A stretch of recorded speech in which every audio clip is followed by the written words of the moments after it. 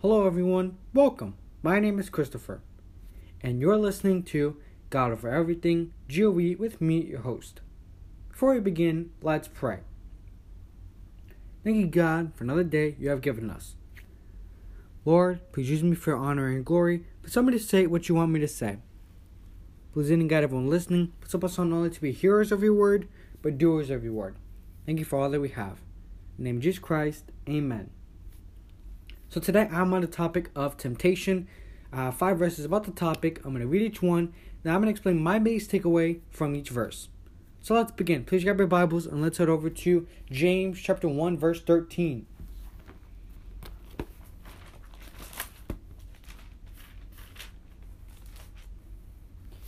James chapter 1 verse 13 says, "Let no one say when he is tempted, I am tempted by God.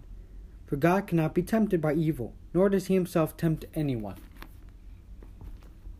My biggest takeaway from this verse is that God does not tempt anybody. God also cannot be tempted. Temptation comes when we allow our enemy to give us evil thoughts or actions.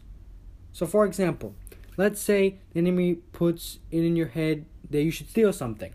It is you that allows yourself to think about it and then try to plan how you're going to do it and then do it. Like, what can I do to not get caught? Or what can I do to, be sneaky? Or, whatever it is you may be thinking, that's where it starts. That's when temptation starts. We should not allow ourselves to think about anything the enemy brings to us. Like an evil action or evil thoughts, anything. Because that's where temptation begins. So that's my biggest takeaway from that verse. Now let's head over to, please, 1 Corinthians chapter 10, verse 13.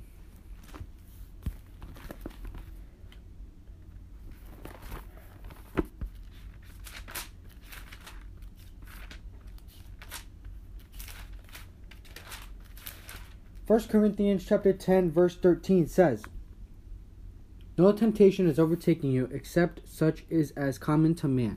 But God is faithful, who will not allow you to be tempted beyond what you are able. But with temptation will also make the way of escape, that you may be able to bear it." My biggest takeaway from this verse is that God will not let us be tempted more than we can handle. He will always provide a way out of temptation All we have to do is choose to take God's way out. So let's say you're being tempted with, you're being tempted to look at something you're not supposed to look at, right? It's in your brain, right? And you know you're being tempted. There's always a way out. God will always provide a way out so that you can bear the temptation. So let's say you're being tempted with that. God might be saying, instead of looking at something you're not supposed to, go to my word and read my words so that you will not look at something you're not supposed to be. Because God's word is something you want to read and you should be reading instead of looking at something you're not supposed to be. And so you have to choose. Are you going to choose to be tempted, allow yourself to be tempted, and then do whatever it is you're being tempted with? Or are you going to take the way of escape out of temptation and go to God, God's word? You have to pick. If you pick God's way out, because he made a way out for you to get out of temptation, then you're going to obey God and go to his word and not be tempted and sin. But if you choose not to, then you're going to be tempted and then sin. And then you're going to feel bad that you chose that. That you chose to sin instead of honor God.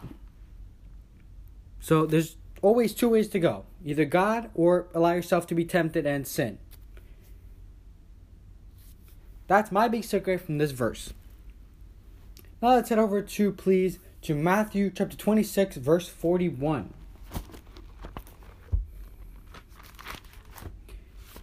Matthew chapter 26, verse 41, my bad, says, give me 1 second, verse 41, here we go.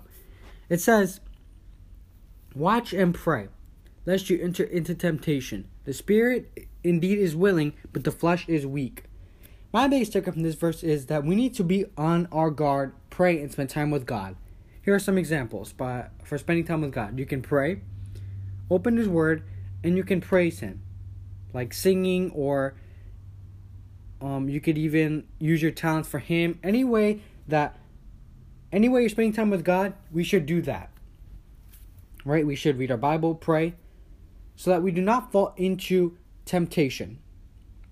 The Holy Spirit within us is willing, but our flesh is weak. So instead of falling into temptation, we need to be on our guard and do everything that honors and glorifies God, like praying, reading His Word, worshiping Him, giving. Anything that honors and glorifies Him, that's what we should be doing, so that we do not fall into temptation. Now let's head over, please, to Hebrews chapter 4, verse 15.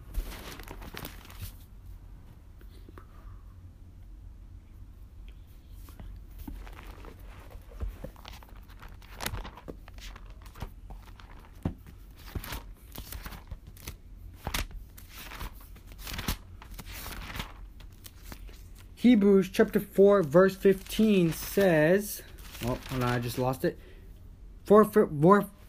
Hebrews chapter 4, verse 15 says, "For we do not have a high priest who can sympathize with our weakness, but was in all points tempted as we are, yet without sin."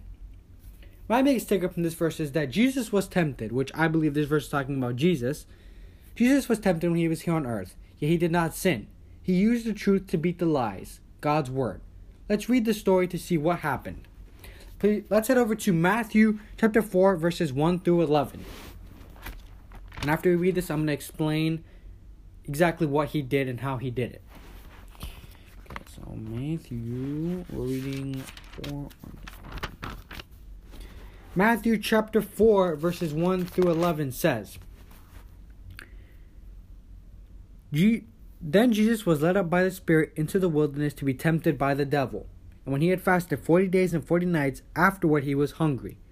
Now when the tempter came to Him, He said, 'If you are the Son of God, command that these stones become bread.' But He answered and said, 'It is written, man shall not live by bread alone, but by every word that proceeds from the mouth of God.' Then the devil took Him up unto the holy city, set Him on the pinnacle of the temple, and said to Him, 'If you are the Son of God, throw yourself down. For it is written, He shall give His angels charge over you, and in their hand they shall bear you up, lest you dash your foot against a stone.' Jesus said to him, 'It is written again, you shall not tempt the Lord your God.' Again, the devil took Him up on an exceedingly high mountain, and showed Him all the kingdoms of the world and their glory, and said to Him, 'All these things I will give you, if you will fall down and worship me.' Then Jesus said to him, 'Away with you, Satan, for it is written, you shall worship the Lord your God, and Him only you shall serve.' Then the devil left him, and behold, angels came and ministered to him." So 2 takeaways from this verse. One is, the devil knows God's Word. The devil knows the Bible. Because as you can see, in verse 5, he tries to say, it is written that the angels will be with you unless you get hurt. Or exactly what he said. The devil knows God's Word. And he's going to try to use that against us. He's going to try to use part of God's Word, but not full of God's Word. Like he might say, it only says to worship one, and that's me. But it doesn't say to worship one. It says worship God. The only true one, to God, or something like that. You know what I mean? Or like he did in the beginning. He said, did God really say that? Did God say you cannot eat of the tree in the middle? And He brought doubt to Eve. He knows God's Word, and he's going to try to twist it any way he can.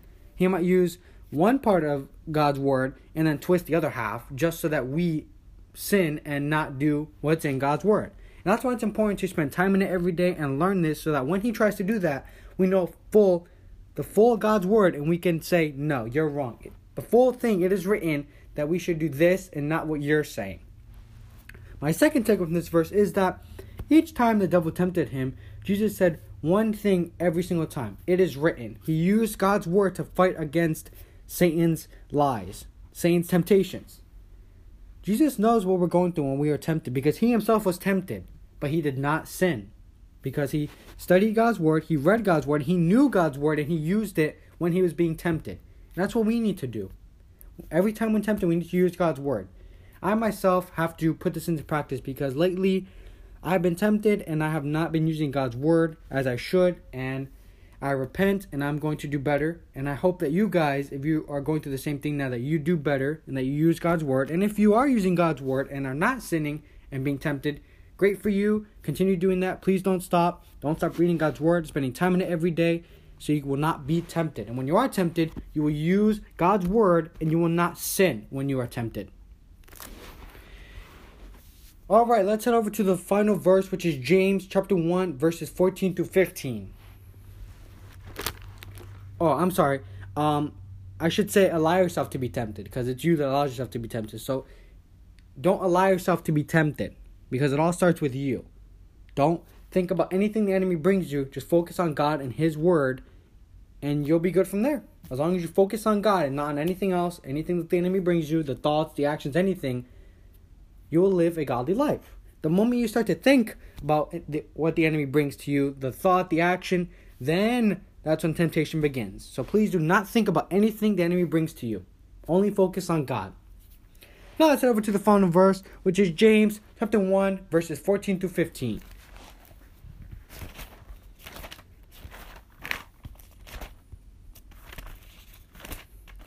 James chapter 1, verses 14 to 15 says, "But each one is tempted when he is drawn away by his own desires and enticed.